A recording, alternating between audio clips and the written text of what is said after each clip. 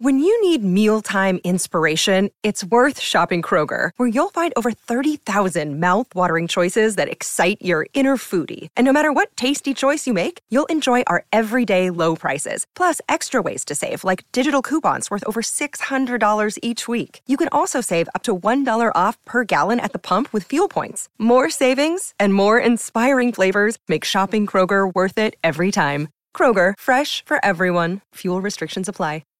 What's up, Raider Nation? Matt Holder here from Silver and Black Pride, back bringing you another Behind Enemy Lines podcast. We've got our first repeat guest of the year, Mr. Steven Serta from Arrowhead Pride, here to update us on what's been going on over in Kansas City for the last month or so. So, Steven, welcome back. How you been, man? Good. I really appreciate you guys having me back on. Looking forward to this contest again. Hopefully, it's more like the games that we saw between these two teams that we got last season than the first matchup, because that was kind of it's a little bit one-sided, but It was nice to see the Chiefs actually score some points, because those have been harder to come by this season. Yeah, I hear you. It's funny. I was looking back at it and thinking about that game. I'm like, I feel like the Chiefs offense has figured it out. And then I looked at some of their other games. I'm like, oh, nope, they just played the Raiders. Yeah. Gus Bradley refused to play the form of defense that has been slowing them down all season. So that helped them a lot. Yeah, for sure. Well, real quick, before we get too far into it, where can people find you, get updated on the Chiefs and whatnot, keep tabs on the enemy? Yeah, you can follow me at Steven Serta. That's my Twitter handle. You can also follow at Arrowhead Pride. We've got a ton of daily content covering the Chiefs, especially with this matchup coming up against the Raiders. And then if you want to follow SB Nation NFL, we do a ton of great content covering the entire league over there. Awesome. Well, let's get into it. And I feel like this is a completely different Chiefs team since the last time we talked, which we were kind of hinting at before. Back then, they were at the beginning of the stages of their 5-game win streak, and there was some doubt about their legitimacy as a Super Bowl contender. But now they're in control of the AFC West and starting to kind of return to form. So what's been the biggest difference you've seen in the Chiefs from the start of the season to the last 5 weeks, or 6 weeks, I should say, with the bye?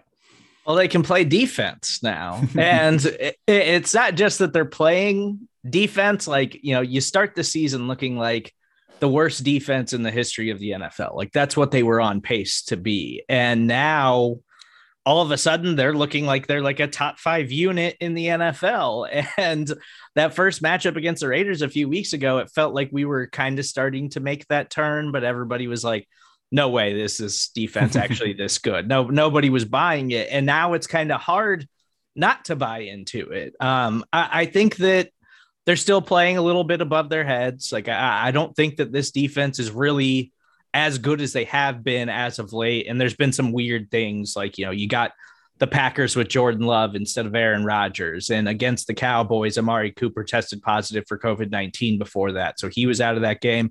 And then CeeDee Lamb left that game in the first half with the concussion. And so you had some weird stuff that have kind of helped the defense along the way. But I do think they're playing much closer to what I thought they were going to be at the beginning of the season, which was like, a top 15 or so defensive unit, because they've got plenty of talent. And their defensive coordinator, Steve Spagnuolo, has really gotten this unit going. And it's been the thing that has catapulted them to the top of the AFC West, not the offense, which is, I think, shocking. It's shocking to me and shocking to probably everybody in the NFL, but their defense has been absolutely lights out. Yeah, I mean, it's funny. I feel like if you go back to the offseason, expectations never really all that high for this Chiefs defense, but I definitely feel like what you're saying, where they're kind of getting back to that average level where we thought they'd be able to at least, outscore people and keep people in check on defensively. But I mean, last few weeks, like I said, I don't think the offense has scored more than 20 points, except for when they play the Raiders during the 5-game win streak, which has been impressive. But I am curious about what the sense is among Chiefs fans about winning the AFC West. Would you say the fan base is pretty confident that they'll take home another division crown? Yeah, I think so. I think that that early season turmoil that Chiefs fans were kind of going through is past. And now it's, okay, now we're the best team in the AFC West again. We just got to prove that we're the best team in the AFC. And the fact that, they started 3-4 to start the year, and now there's still like hope for that number 1 seed in the AFC is kind of shocking to me. The Patriots might have something to say about that, the way that they've been playing, but the Chiefs are in the mix, and they're heavily in the mix. And when you look at teams that are ahead of them right now, like the Titans and the Ravens, like those teams are really banged up. They're suffering a lot of injuries, and the Chiefs seem to be getting healthy at the right time. So I think a lot of that doubt, while it still might be there a little bit, I think that Chiefs fans just assume like, okay, the Chiefs are going to win the AFC West. And obviously this is a big stretch for them where they've got the Raiders and then they've got the Chargers on Thursday Night Football. So these next two games are going to be huge for deciding the division in all likelihood. I'm curious. I can't think off the top of my head. How far behind are they from the Pats for the number 1 seed right now? Because like you said, the Ravens just lost their third corner for the year and their best one, Marlon Humphrey. Titans don't know where Derrick Henry's back. They kind of look lost in the last few weeks. So it's definitely possible. Yeah, I think they're just a game back off the top of my head, but I'd have to double check. Yeah, they're a game back right now. But you know what kind of hurts them is that they've got a loss to the Bills and they've got a loss to the Ravens and they've got a loss to the Titans. So they've got to overcome all of that stuff. They need all those teams to keep losing football games. And then if the Patriots stumble at the end, like they're playing incredible right now. They just won a football game on Monday night where they only passed the football 3 times. Their defense is outstanding. And so it's hard to see where the Patriots are going to kind of slip up because they just don't make mistakes. But the door is still open for the Chiefs to potentially pull this thing off if they win out. Is there any fear at all that the Chiefs will kind of fall back into that slump or what have you that they faced during the beginning of the year? Or do you feel pretty confident that they can ride this out? I'm starting to feel more confident. Like, you know, after they beat the Raiders, like, okay, that's great. That feels like a turning point. But then you look at like their performance against the Giants and the Packers and the Cowboys, where you're like, okay, you know, you beat the Packers and the Cowboys, which are 2 really, really good teams. Aaron Rodgers didn't play in that game. The Cowboys were injured. And so you still have some like question marks about what they can do against top tier opponents, but they've had one of the toughest schedules in football, and only having 4 losses at this point in the season is actually pretty impressive, considering like they've only played 2 teams with the losing record in the Giants and the Eagles, and which is pretty remarkable, but their 4 losses are against 4 good football teams. So I'm not worried about them. I think they can win out, especially if the defense keeps playing like this. And I'm getting more and more confident that like, okay, this is who the defense is. But the offense has to get going. Like the offense has to flip a switch. And it feels like the offense is the last thing that they have to figure out still, because they can't throw downfield. You know, they're incorporating more like Alex Smith era-esque type of stuff into the offensive game plan, which is what I was saying for weeks they needed to do. And they finally started doing that. But it's really shown up in the fact that they're just not creating explosive plays the way that they used to, and they're not putting up points like that. So I still think that is there. I still think that could be coming and that eventually they're going to connect on those. Patrick Mahomes just hasn't been as accurate on his downfield passing this season. And so he's missed a lot of those big time throws that we're used to him making, but it feels like it's all still there. And like sooner or later, there's going to be an explosion, and that offense is going to be like, okay, now we're scared of the Chiefs. Now the Chiefs, okay, we think the Chiefs are probably the best team in the AFC again. And it feels like that's kind of where we're headed, right? Like, because you have your question marks about the Patriots and all of these other teams atop the AFC. But if the Chiefs offense starts playing like you expect the Chiefs offense to play and the defense keeps going like this, then all of a sudden come January, you're like, all right, we're back to where we started. Like the Chiefs are the best team in the AFC and we shouldn't have ever questioned them. Yeah. So I think you kind of started to scratch the surface on my next question, but I did want to talk about Mahomes because it does seem like his plays dipped a little bit in the last few weeks, even during the win streak, which is kind of like we're talking about, a little ironic or coincidental for what we'd expect. So I'm curious, how does that compare to some of the struggles that he was facing in the beginning of the year? And like, what have you seen from Mahomes in his last 5 games?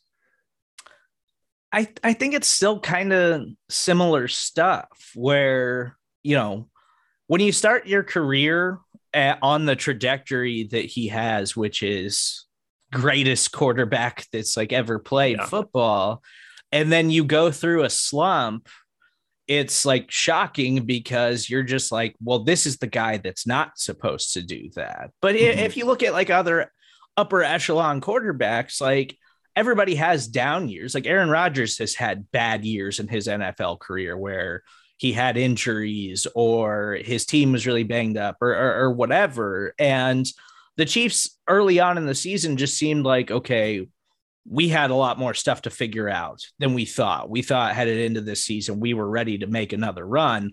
And then there was a bunch of question marks. Now, there's not as many of those question marks, but as far as Patrick Mahomes' play goes, I just think that he's still a little lost without the deep ball, without the big time plays. Because I think all of that stuff, you know, when you try to get into and understand like game flow and the way like big plays can really boost your entire team, like all that stuff's hard to quantify with the numbers or whatever.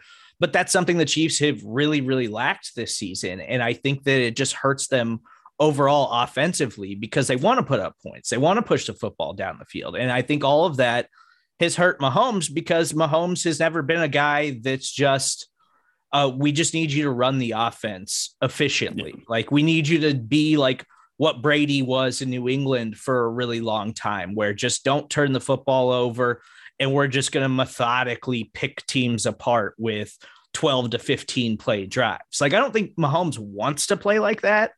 And he kind of has to now because of the way these defenses are playing him. And so it's forcing him to play a style that he's just not used to playing and that he's not comfortable playing.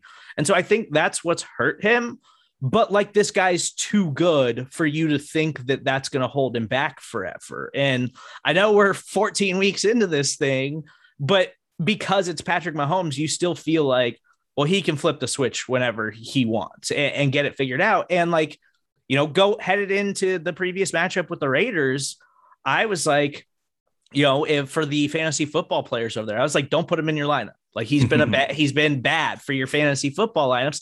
Then he throws 5 touchdowns against the Raiders. Like that's the kind of game that like you're constantly chasing that with Patrick Mahomes because he can do that. You believe that he can do that at any point. And then it just hasn't been the case this season, but you still assume it can happen at any time. So I think that his play, it has more to do with the fact that he's finally being asked to do some things that he's not used to doing, like playing within the pocket and not breaking the pocket for no reason and having these super deep dropbacks because you want to push the football downfield.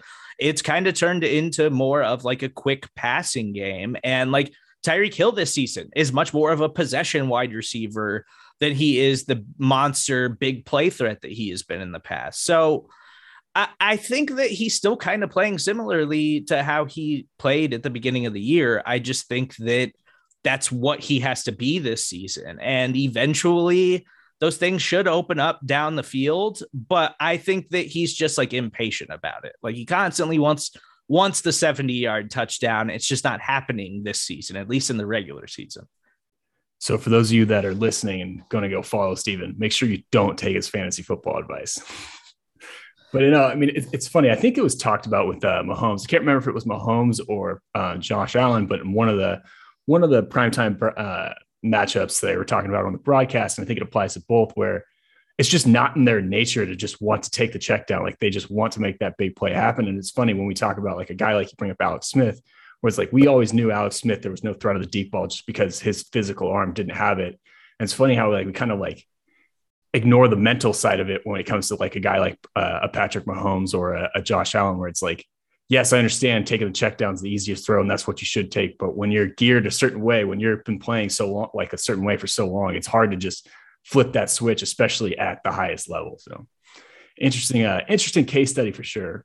But one thing, and I think you kind of answered this a little bit, is going back to the broadcast on Sunday Night Football. Chris Collinsworth was talking about how the Broncos weren't playing maybe as much of that cover or that too high safety look as the Chiefs might have expected. So is that something you've noticed how teams are defending Mahomes, or is that just kind of like a Vic Fangio wrinkle that maybe they're trying to do to mix it up on him, since obviously you might be expecting that? I mean, I think we've seen as the season's gone on, like early in the year, that was kind of how everyone was playing them. And now they've kind of had a run of teams where they're like, yeah, we'll mix that in with some other stuff. And they're trying to, experiment a little bit and see what happens. And some of it is just defensive coordinators and head coaches are, oh, I want to run what we run. I want to do what I think we're good at. And my system is the best system, which is the way a lot of pro coaches approach these things. And so I think it's just kind of that, you'd like to see the Chiefs offense have more success against that and put up more points, because if we're talking about playoffs, we're talking about, January football and trying to make it to another Super Bowl.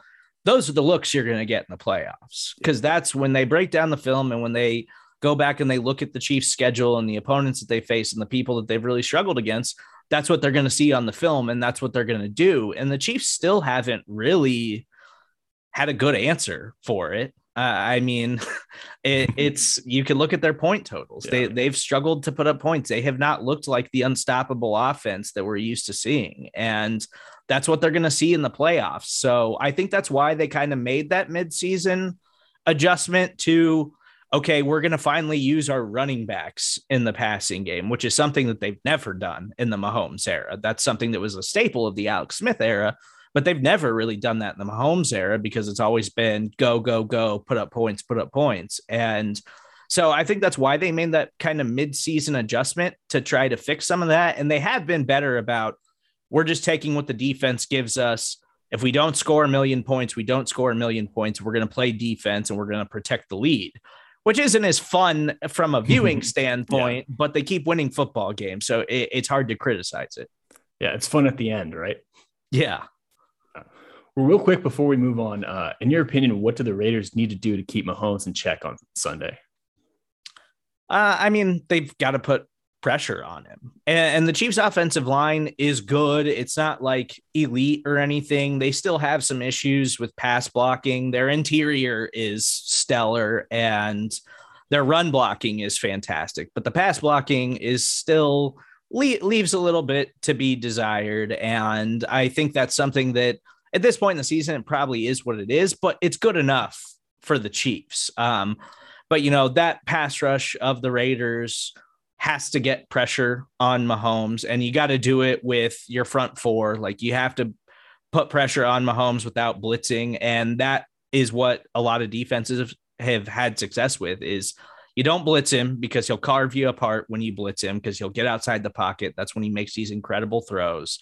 And so you got to put pressure on him, and then just don't give up the big plays, because as we've seen over the last several weeks and all throughout the year, really, is if you don't give up the big plays, their offense struggles a little bit to put up points. They can still be efficient. They can still move the ball, and they're still getting a lot of yards and stuff like that, but they need the big play. And if you don't give up the big play to them, like in the first matchup, we saw they gave up some big plays to the Chiefs, and some of us thought, like, okay, maybe this is a turning point, but I think it had to do more with how the Raiders were playing them. Darrell Williams had no business going up and getting that football in the end zone for that touchdown. like Darrell Williams is not a super tall running back who should be able to go up and get the football like that, but he did. And sometimes that's just the way things work out. But yeah, it's just a matter of, you got to put pressure on him and you can't give up the big plays. And I think that's the recipe to just slowing down the offense and giving the Chiefs problems. Yeah, that Darrell Williams play had to be pretty humbling for Jonathan Abram, because Darrell Williams gives him like the too short thing. And I looked it up. Darrell Williams is an inch shorter than Jonathan Abram, or at least listed wise. So that's got to hurt. That's going to cut deep right there. Yeah, that dude had no business going up and getting that football like that. Absolutely. Well, let's move on to the weapons. And similar to Mahomes, outside of the Raiders game, it does seem like teams have been able to keep Travis Kelce in check, at least relatively speaking, seeing as he isn't putting up those numbers that he has in the past and hasn't cracked 100 yards since playing the Raiders. So has he been featured in the offense a little bit less, or is there just kind of something else that's going on there?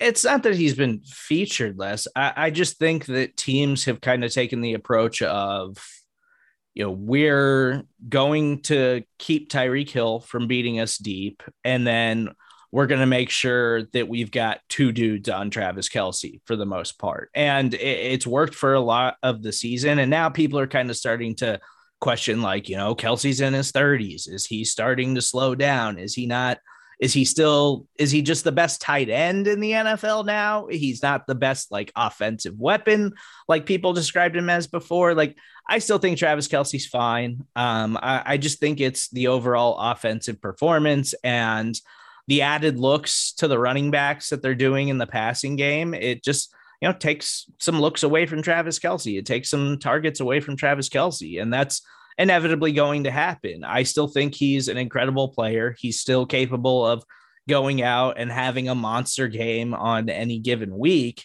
It's just this season, yeah, he does look a little bit more like a tight end than he does like a wide receiver. Like in years past, we've described him as more of a wide receiver than a tight end. And this year he looks a little bit more like a tight end.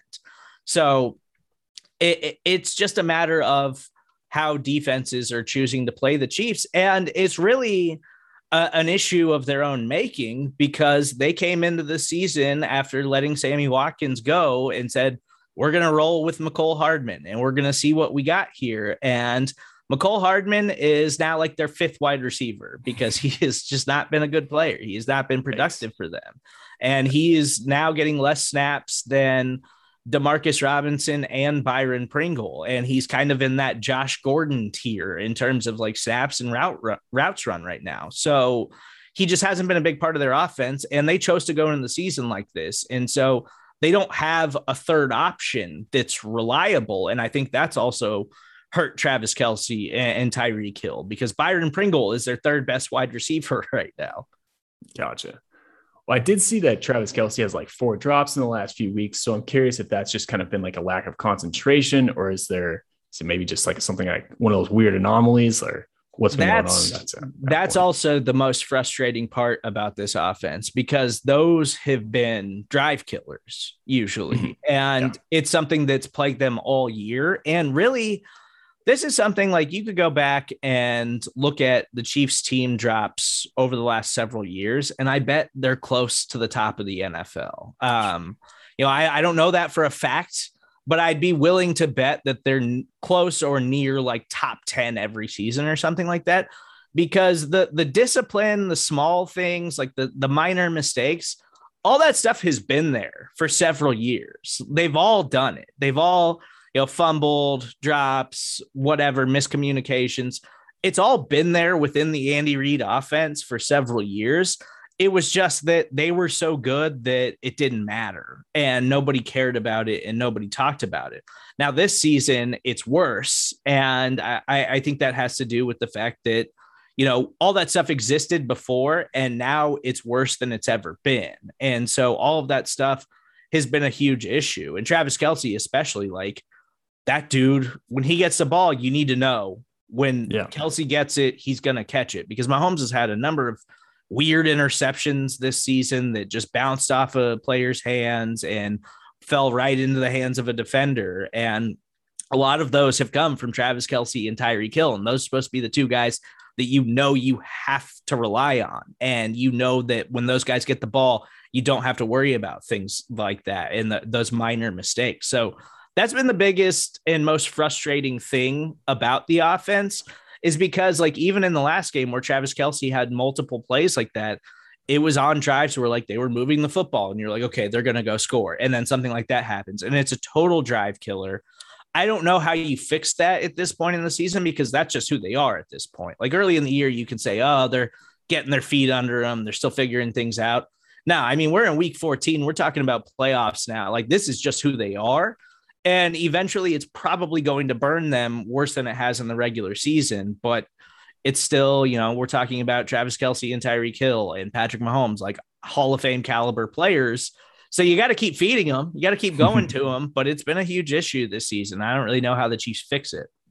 Gotcha. So this is part of the reason why I was excited to have you back on, because I feel like even the last time we're always on the same wavelength, because my next question was actually going to be about Tyreek Hill and his struggles catching the ball too. So I'm just kind of curious, has that kind of been almost the perfect storm between Mahomes' a little bit inaccuracy on the deep ball, and then are the drops happening on those deep passes, and that's playing a big role in why the Chiefs are having fewer explosive plays?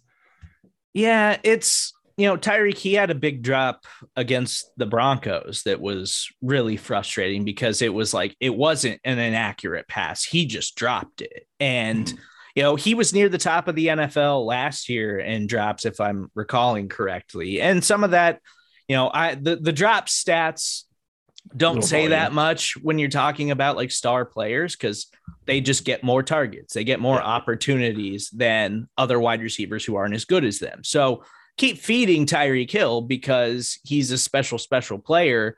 But yeah, he's had drops issues for the last couple of years now. And I think all of that stuff is infectious to the offense, as we've seen with the Chiefs and like their turnover issues. And they still have turnover problems. They're not as bad as they were early in the season, but they're still turning the football over and finding like weird, interesting ways to do it on a weekly basis. And a lot of that has to do with the drops. And yeah, like I mentioned, football's just going through players' hands and stuff. It's been especially frustrating with Tyreek Hill because there has been moments where you were like, that's a touchdown. Like that's 7 if he catches that football. But I think it's an issue that he's had for a while now. And again, we're just noticing it more this season because it seems like all these issues are catching up to them, which is what happens in football. Like, inevitably you have a down year where injuries pile up or all of the mistakes start to catch up to you. And we're finally seeing the mistakes catch up to the Chiefs.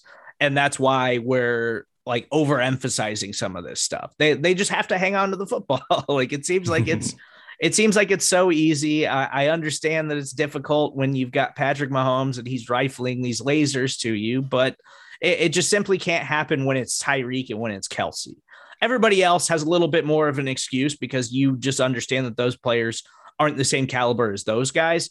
But it starts with those two. They just simply can't drop the football, and they've done it a ton this season. Yeah, Mahomes fastballs and cold weather do not mix. That's for sure. Yeah. Well, one of the things that's different about this week's game than last time is the return of Clyde Edwards-Helaire. So how has he looked since coming back from injury, and how does he make Kansas City's offense harder to stop? He's looked good. Since he came back in his last 2 games, he's basically in an even split with Darrell Williams. And I think that Darrell Williams, while Clyde was hurt and Darrell Williams was filling in, the Chiefs were like, he did enough to where he deserves more playing time. And so I think that's what you're going to see moving forward. They've actually been utilizing Clyde in the passing game a little bit, which again is something they've never done so far in his NFL career. And coming out of LSU, that was like why you loved him coming into the NFL, was like, oh, this dude can catch passes. He is an every down running back. And the Chiefs just simply have not used him like that at all in his NFL career. But the last couple of games, he actually has been involved in the passing game. He had a couple nice catches against the Broncos. But Darrell is really like their main receiving back. Like when Darrell is in, they've been looking to get him the football in the passing game, and they've done it. Like obviously he had over 100 yards against the Raiders in their first matchup. And then he had some big time catches against the Broncos this past week.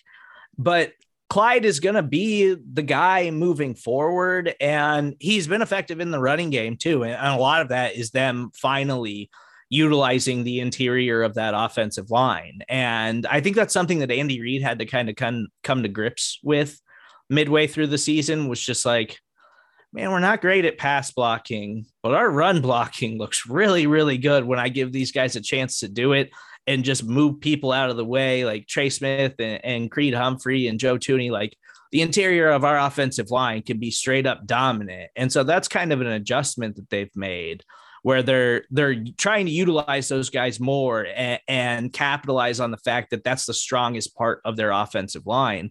And so their running backs have been effective. Like Clyde and Darrell were the biggest part of their offense against the Broncos. And I think we're going to see more of that moving forward, where these guys are going to be heavily involved in the passing game, and they're going to get a lot more opportunities to run the football because that's just what's working for the Chiefs right now. So I think that Clyde and Darrell are both going to have a big impact in this game, just like we saw Darrell have a big impact in the first matchup against the Raiders. So do you think it's kind of like a would you say it's Clyde Edwards-Helaire is more like more between the tackles, whereas Darrell Williams is a little bit more of the scat back a little bit, or do they kind of use both in both roles? They kind of use both in both roles, but Daryl is definitely running more routes. Like Daryl is definitely, when he's coming in the game, they're looking to get him the ball in the passing game more often than Clyde. But they have started using Clyde that way. And I would really, really like to see more of that, because we've seen Clyde do it at a very high level in college. And that's why you drafted him in the first round. So forever, I've been baffled by them not utilizing him that way. But hopefully we see more of that moving forward, because they're both good pass catching backs and they've both been productive in that. But Daryl seems to be the main guy that they want to get the ball to when they're talking about passing to one of those guys. So building off that, can you kind of give us a brief overview of what Williams' route tree looks like, or what routes he's most dangerous on or has been most dangerous on this season? So, I mean, we talked about him going up and getting that football in the end zone on the first one. So they've been utilizing him a lot, but what's been impressive about Daryl is that they are like letting him run downfield. Like he had a nice catch against the Broncos this past week where it was, I think it was kind of like a wheel route where they just sent him in to go upfield and Mahomes hit him when he rolled out. That's something, again, that they've never utilized Clyde as. Like we saw Andy Reid do that a ton with Kareem Hunt, where Kareem Hunt was such a good pass catching back that they were like, we're fine getting you out into space and getting you 20 yards up the field and throwing the football to you. So they're utilizing Clyde a little bit closer to the line of scrimmage. And Daryl is getting more of those like running back out of the backfield wheel routes and deep down the field stuff. I want to see more of it. I want to see Clyde utilized like that, but it seems like they're just never going to do it. So I don't know what's going on behind the scenes there, but yeah, Daryl is somebody that they're not afraid to let him go upfield a little bit and throw the football to him. So they think that he's reliable enough as a pass catcher that they're fine utilizing him that way. So gut feeling, do you think Williams is in for another 100-yard receiving yard performance? That's probably a tall order, maybe not 100, but I'm going to say Daryl at this point, the way they've been utilizing him, I'm going to say he's a lock for like 45 receiving yards. Still a pretty good day for a back. So hopefully the Raiders can figure it out this time and not get him one-on-one with Jonathan Abram anymore, but we'll see what happens. Another day is here and you're ready for it. What to wear? Check. Breakfast, lunch, and dinner? Check. Planning for what's next and how to save for it? That's where Bank of America can help. For your financial to-dos, Bank of America has experts ready to help get you closer to your goals. Get started at one of our local financial centers or 24/7 in our mobile banking app. Find a location near you at bankofamerica.com/talktous. What would you like the power to do? Mobile banking requires downloading the app and is only available for select devices. Message and data rates may apply. Bank of America NA, member FDIC. With threats to our nation waiting around every corner, adaptability is more important than ever. When conditions change without notice, quick strategic thinking is crucial. And with obstacles consistently impending, determination is essential in overcoming them. It's this willingness, decisiveness, and resilience that sets Marines apart. With our fighting spirit, we don't just fight battles, we win them. Marines are the constant our nation counts on to fight the unknown. And through adaptable problem solving, we do just that. Learn more at marines.com. So the theme of the day is kind of circling back to our previous conversation. And last time we went into the details on Kansas City's offensive line and how they've been struggling a bit, mainly at tackle, but their pass protection has improved a little bit during this win streak. So what's been the biggest difference you've noticed in that unit, and have the tackles improved at all? Or is it, I know you were talking about it a little bit, maybe they're struggling a little bit too as well. Yeah, I think they've gotten better. Orlando Brown Jr., I think, has gotten better as the season's gone on, but I think it's also the offensive change where, they're not putting them in unfavorable positions like they were early in the season. Like Mahomes just isn't doing these massive dropbacks anymore, which is like kind of a staple of his game, which even coming out of college, which was like a big criticism of him, was like, he drops back way too deep. Like he's putting himself in a bad situation. He's putting his offensive line in a bad situation. And it never really affected him that much early on in his NFL career. And I mean, the Chiefs had a good offensive line, though. Like Mitchell Schwartz and Eric Fisher were both really like bookend tackles at the beginning of his career for them. And so that was kind of an adjustment period. But I do think Orlando Brown's gotten better, but I think the Chiefs have been trying to do the offensive line more favors. And maybe some of that had to do with the fact that they've been playing Andrew Wiley at right tackle because Lucas Niang and Mike Remmers are both hurt. So they're down to their third string right tackle right now, but Andrew Wiley has actually played pretty well. But I think that's, again, the Chiefs trying to limit the opportunity for him to get totally torched or something like that. It's, shorter dropbacks, quicker passes. We're going to run the football. We're going to utilize the running back. So I think all of that is helping the offensive line. I do think that they've grown and gotten better as an overall unit as the season's gone on. But yeah, if they fall back to a situation where, and I'd be interested to see this because we still haven't really seen it, where a game where they get down big early and they've got to revert to the kind of Chiefs offense that we're used to seeing, where it's just, okay, we got to go. We got to score points. We got to pass 50 times today. And so they haven't had to do that. And so we haven't really seen a good example of it just yet. So yeah, I think the offensive line has improved, but a lot of it, I think, is game script and situational football where they're just trying not to put them in bad situations. But if they do have a situation like that, which is inevitable in the NFL, you're going to have a game where, you look up and you're halfway through the first quarter and you're down 17-0 or something like that. And you got to start throwing the football. So they just haven't been in a situation like that lately. And so we haven't really had to see what that looks like. And I'm curious to see what happens because, it sounds like I would assume that Lucas Niang and Mike Remmers is on IR right now. I would assume that Lucas Niang probably won't be available again this week.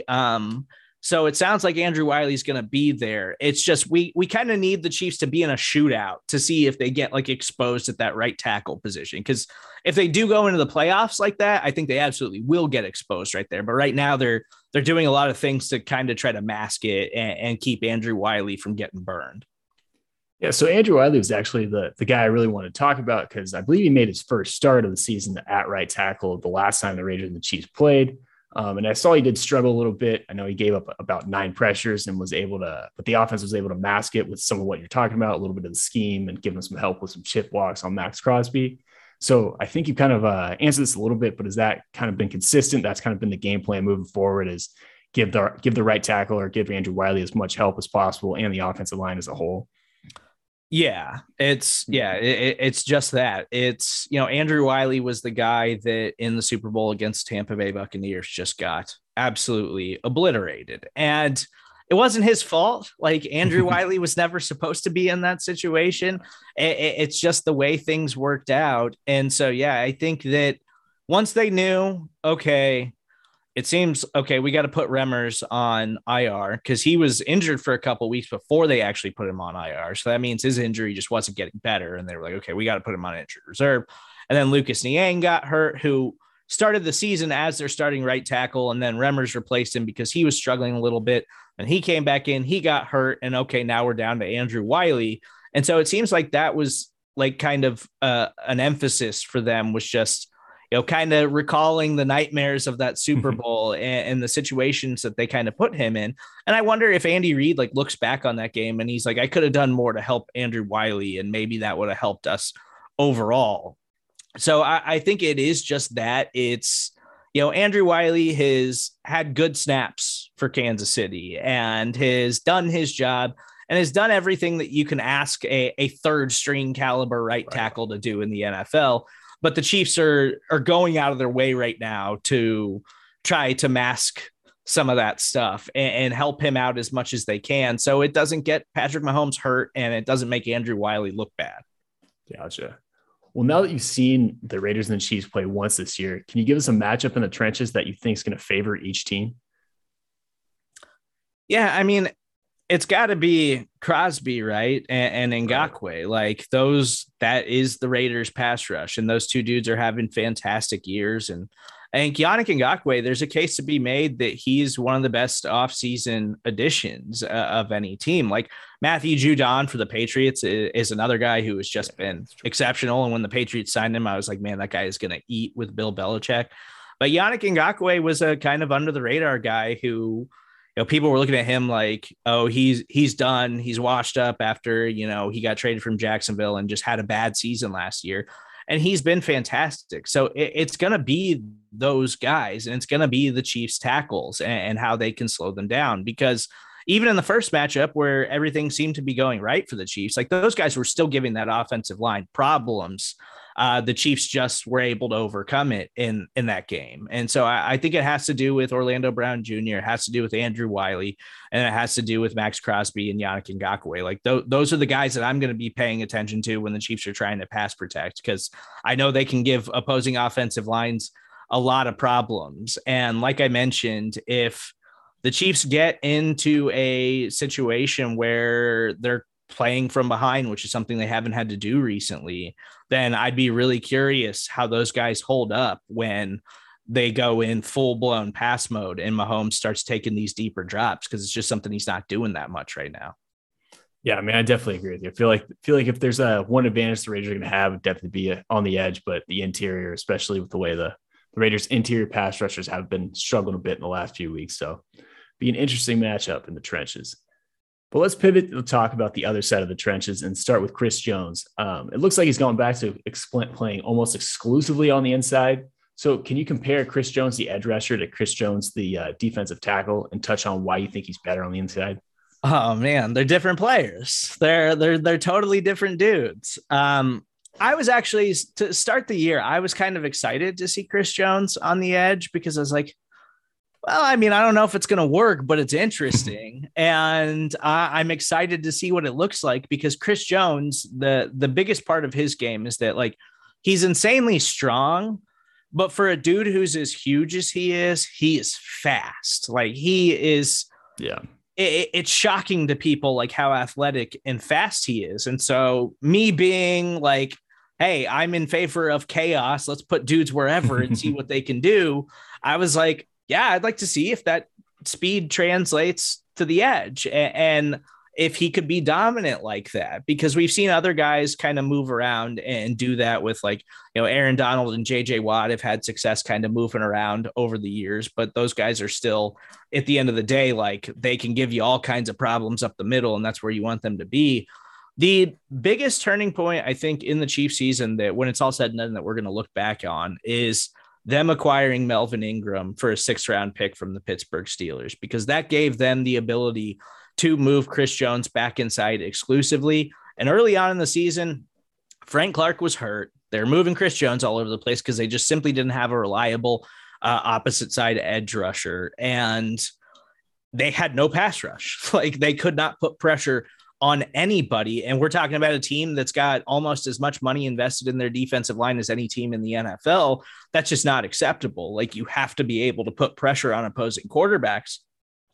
And I think that it was a harder transition than Chris Jones realized. Like, I think that in the NFL and in football, like, game flow matters and reps matter. And when you're moving around like that, I think it's really hard to, like, settle in and, like, when you get so many reps against an opposing offensive lineman throughout an NFL game, like, you're learning on each of those reps. Like, okay, right, he's biting a little bit to this side. I can burn him if I time the snap right or whatever. And so I think it's hard to do that stuff when you're going inside, outside, like Chris Jones was early on in the season. And so since he's been able to move back to the interior, he's looked like, okay, this dude's the second most dominant interior pass rusher behind Aaron Donald in the NFL. Like, he's just been a total monster. We saw him just absolutely obliterate the Dallas Cowboys offensive line. He had 3.5 sacks in that game.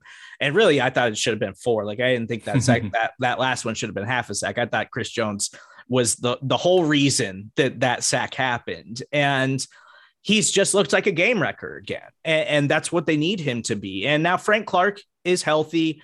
Melvin Ingram is still kind of being treated as like a situational guy where he's still only playing like a little bit above 50% of the snaps, but his snaps have been increasing and he's getting more and more run. He's the starting guy opposite Frank Clark, and Melvin Ingram has looked really good. Like, he is an aging pass rusher, but a lot of people were comparing it to like when the Chiefs Super Bowl team brought in Terrell Suggs. Like, Melvin Ingram is a lot better than Terrell Suggs was when they brought him in. Melvin Ingram can still be an every down player if you need him to be. And he, while he might not be quite as spectacular or dominant or whatever as he was early in his career because he's aging, he's still really, really good. And Frank Clark is healthy now. And so he started to make plays. But Chris Jones being on the interior has actually elevated the play of Jarran Reed, who was doing absolutely nothing in the first half of the season, like totally absent interior defensive player. And with Chris Jones moved back to the inside, Jarran Reed's having an impact now. And so it's totally transformed the Chiefs defensive line down the second half of the season to where, like, okay, this defensive line looks like it's one of the more problematic ones in the NFL, and you got to start treating it that way. So Chris Jones moving back to the inside has totally reshaped the defense, in my opinion. Like, it's baffling. And it seems like it was years ago now that we were talking about him on the edge because he's been so good moving back to the inside. Gotcha. Well, I think you answered just about all my questions about the pass rush there. So appreciate that one. But one thing I did want to ask you about is kind of how the Chiefs collective run defense is, and especially in the defensive line. Because one thing I've kind of noticed about Chris Jones is while he does have a few flash plays as a run defender, it does seem like you might be able to push him around a little bit. I don't know if he might take a play off or two, or just get tired quickly. So I'm curious if you agree with me on that, or or do you think that's a potential weakness of him and maybe the defensive line collectively? Yeah, I think it is a weakness. They've been better at it recently, but Denver was just able to run all over him, and Javonte Williams is a total stud. So I don't even feel bad about that. But Chris Jones in the run game has always kind of been a liability. Like, he's just not great at it, but that's why they brought in Jarran Reed. Jarran Reed's supposed to be that guy, right? He's supposed to be the one who's good at it. And Derek Nottie, who has been really good this season and really underrated, he's been huge for them there. It's just, you put Chris Jones in because Chris Jones can be a total game wrecker, game-changing player who can give a quarterback nightmares. He just doesn't care about the run. Like it's just not his thing. He's always been able to get pushed off the ball in the running game. It's just something he struggled with his entire career. So at this point, like, that just is who he is, but he's so valuable as a pass rusher. You just live with it and deal with it. And the Chiefs linebackers have really stepped up, and their young guys especially have really, really improved. And a lot of that has to do with Nick Bolton, who is a fantastic, run game linebacker. And so that's really helped their defense against the running game. So if you had to point to one thing in the defense at this point in the year, like, yeah, you can run on the Chiefs, but they can give you a little bit more problems. So they're not quite as bad at it as they have been in the past. Gotcha. Well, I do want to circle back to Frank Clark, who you're talking about before. And I saw he's averaging about 4 pressures a game in the last 5 weeks. So I know he's started the year injured. Is he starting to get healthy and kind of returning to form? I know you were talking pretty highly of him about 5 minutes ago.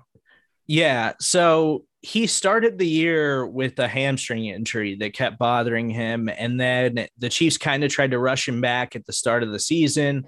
And then he hurt his other hamstring. And so he was just not healthy at the beginning of the year at all, like dealing with 2 different hamstring injuries.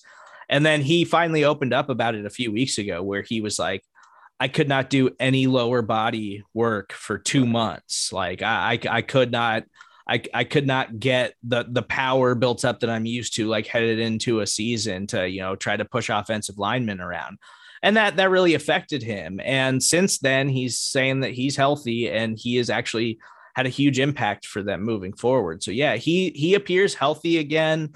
And really, you could point back to last season. Like, his play kind of diminished last season, but he's always kind of been a player who shows up in the playoffs and makes plays for them. But he's really done it at the back half of this season, and that's also helped. I think that Chris Jones being on the interior is just contagious to everybody along the defensive line. And so I think that's helped him too. But yeah, him being healthy has been huge for them, because he just clearly wasn't at the beginning of the year. Moving on to linebacker, I think I'm most curious about the young guys, Nick Bolton and Willie Gay, and how they've been playing recently. I know you're just talking pretty highly about Bolton. Yeah. So Nick Bolton early in the season was playing out of position because Willie Gay started the year on IR, and he was being asked to drop into pass coverage a lot, which, like, if you go back to Nick Bolton's college tape, that is not his game. Like, he needs to be around the line of scrimmage. He needs to be a guy that's stuffing the run.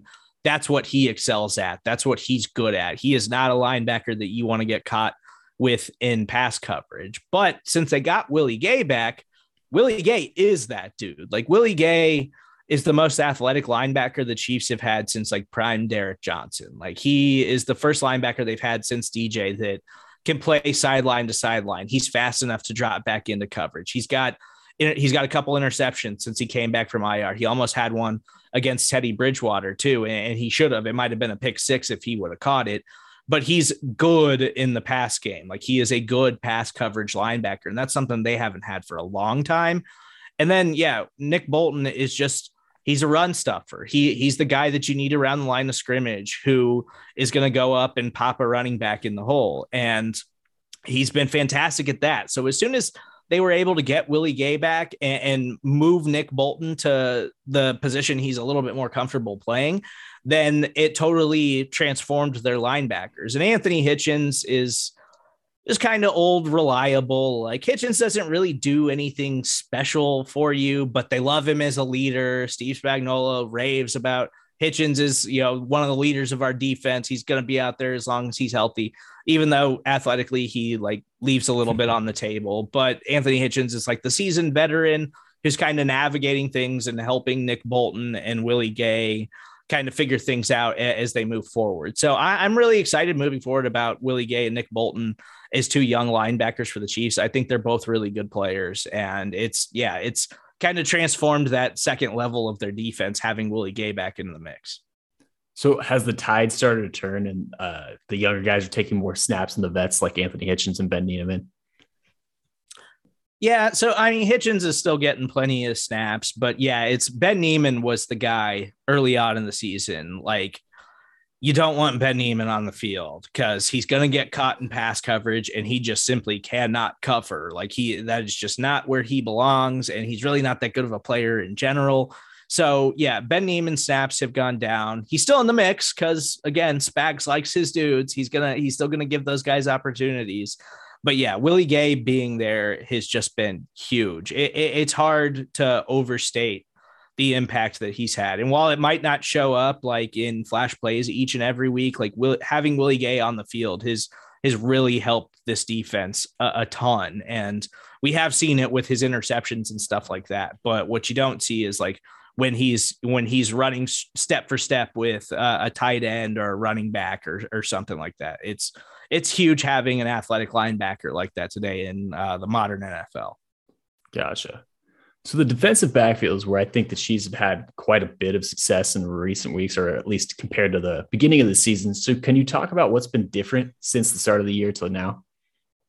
Well, they stopped playing Daniel Sorensen 95% of the snaps and started playing Juan Thornhill about 75% of the snaps. So that was huge. Again, another Spags special where he waited about 4 weeks too long on Daniel Sorensen, and it finally came to a head again in that game against the Buffalo Bills, where he just got torched multiple times for touchdowns.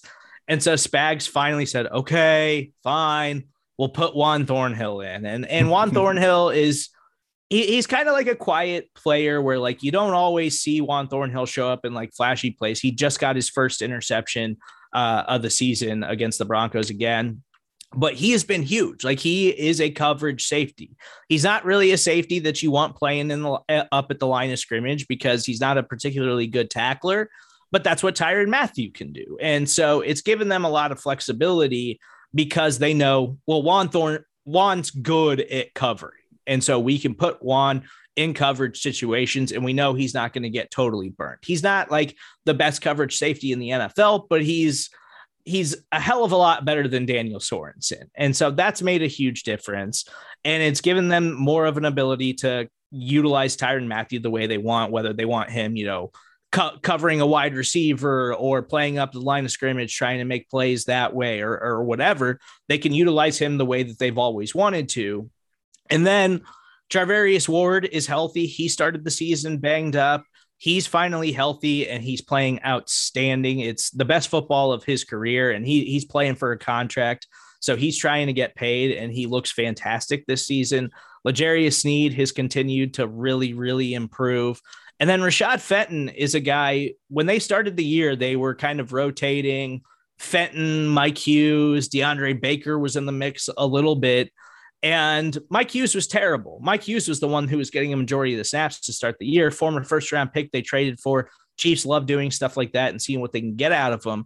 And Mike Hughes was terrible. He was awful. He was getting burned early in the year. And they finally were like, okay, Rashad Fenton's been solid for us since we drafted him. Like every time we give him a lot of run, he's okay. And then as soon as they made him their third corner, he's been fantastic. He's played really, really well. He's injured right now. He didn't play last week. I don't know if he's going to play this week. We'll find out a little bit later on. But when he's played, their secondary all of a sudden looks like it's really, really good. It's kind of hard to describe where the Chiefs were early in the year. And some of that, I think, is Spags defenses always have growing pains, it seems like, early in the season, and they kind of put it together as the season goes on. But some of it was also him just being frustrating and choosing to play veterans over young players, even though we could all see, like, when the young players got the opportunity, they had more upside and they were more talented. And it finally got bad enough that he was like, okay, I'm going to give these guys a chance. And he gave them a chance, and all of them have stepped up and they've all played fantastic. And we've seen that, like, over the last several weeks, the Chiefs are one of the better defenses in football. They're like the best third down defense in the NFL right now, which seems absolutely crazy. Yeah. Well, I remember last time we talked, you were fired up to talk about Rashad Fenton. So I had a feeling that was going to come up in this segment here. And I got to say, with your boy, Daniel Sorensen, he did have a pick 6 last week, at least. So there's progress. Yeah, see that, but that's what Dan's always been good at. Like, so Dan is like, he is a weird, like, ball hawk. Like, he's always found ways to be around the football when somebody else makes a play or tips it. And that's exactly what this was. Teddy Bridgewater got hit by Ben Neiman, of all people, and deflected the pass, and it just went straight to Daniel Sorensen. And Dan made a couple nice missed tackles to get to the end zone and score a touchdown. But, like, that's what he's done his entire career, is like, he's the guy that just, he knows how to be around a tip football and grab an interception. He's always been good guy, and he's the putback guy and pick up basketball. Yes, that's his role. He's perfect at that role. That's the only thing he should do. And yeah, when he's in that role, he can make plays for you. When he's playing 95% of the snaps, he is not good. So keep him in this role, please. He's perfectly fine at that. And maybe he'll have another redeeming pick 6 later on in the year. That's where he needs to be. Thank you, Spags. Well, you touched on a little bit about the younger players being improved, but I'm curious, who would you say has been the most improved player in the Chiefs secondary? And if there is one, who's been slipping lately?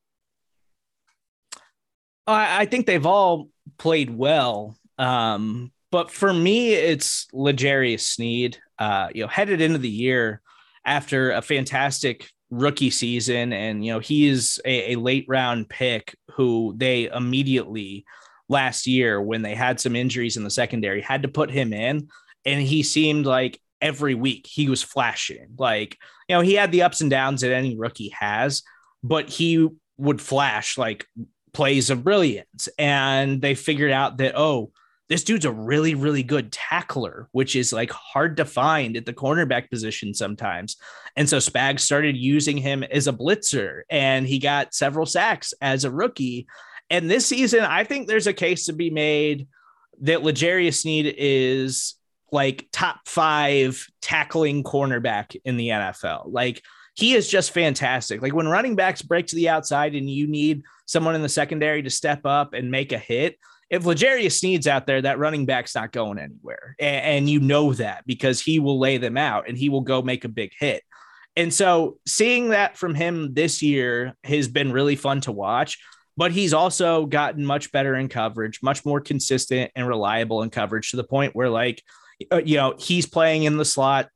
You don't really want to attack L'Jarius Sneed. You don't want to look at him. So you're going to try to go towards Ward and Fenton, and both those guys have been really solid. So, if Fenton doesn't play this week, the Raiders should absolutely try to exploit DeAndre Baker or Mike Hughes. But L'Jarius Sneed has really, really played well and really, really stepped up. And I legitimately believe he's on his way to being like a star type of cornerback in the NFL who's going to continue to improve for them. And he came at a discount, which is always nice when your team lands a player like that. Definitely. Collectively, what would you say is Kansas City's biggest weakness, or secondary's biggest weakness, and how have they been able to overcome that in the last 5 weeks? Their biggest weakness, I guess, would be Juan Thornhill. I think that's a good situation to be in the NFL when your safety is your biggest weakness in the secondary, because that means that your other positions are doing their job. But Juan is a good player who he tore his ACL as a rookie. And as a rookie, expectations were sky high for him. He looked really good as a rookie player, and everybody thought oh, this guy can be a star. And then he tore his ACL late in his rookie season. And last year never really looked like he was back and fully healthy. Just didn't look like he was the same kind of explosive playmaker. And then really even headed into this season, the Chiefs were like, yeah, we're still working him back, and we're still trying to see if he can be that explosive player or whatever. And it was we're a full year removed from this thing. Should we start being worried? Is there complications? Is his knee still flaring up or what's going on? But since he came in, he has been good, and he has been solid, and he has been a reliable player, but he still has, moments where, he's out of coverage, or he misreads the wide receiver or cuts to the wrong guy or whatever. I would say that he's the guy that if you had to point to any one player who is unreliable at times, it can be Juan, but he's still been playing pretty well. And he's much more athletic than Dan. So you want Juan out there, and he's still a young player who's still kind of figuring things out. So I don't think that anybody is super exploitable in the secondary the way that they've currently been playing. And I'm getting more and more sold on the defense overall. If Rashad Fenton plays, he's spectacular. But yeah, if they're going to exploit anybody in the secondary, it's got to be Mike Hughes or DeAndre Baker if Rashad Fenton's not available this week. Gotcha. Well, I don't like to hear that, but I am happy for you as a and whatnot. But we'll see how it all plays out on Sunday. But Steven, thanks again for coming on. That'll just about do us. Real quick before you go, one more time, where can people find you? You can follow me on Twitter at Steven Serta. If you want to stay up to date on Chiefs stuff, you can follow Arrowhead Pride. But you might rather follow the SB Nation NFL show. We got a ton of great content over there following the entire league. So that's where you can find me. Awesome. Well, thanks again. You guys know where to find me, AdamHolder95 on Twitter. Follow Silver and Black Pride. Other than that, until next week, guys.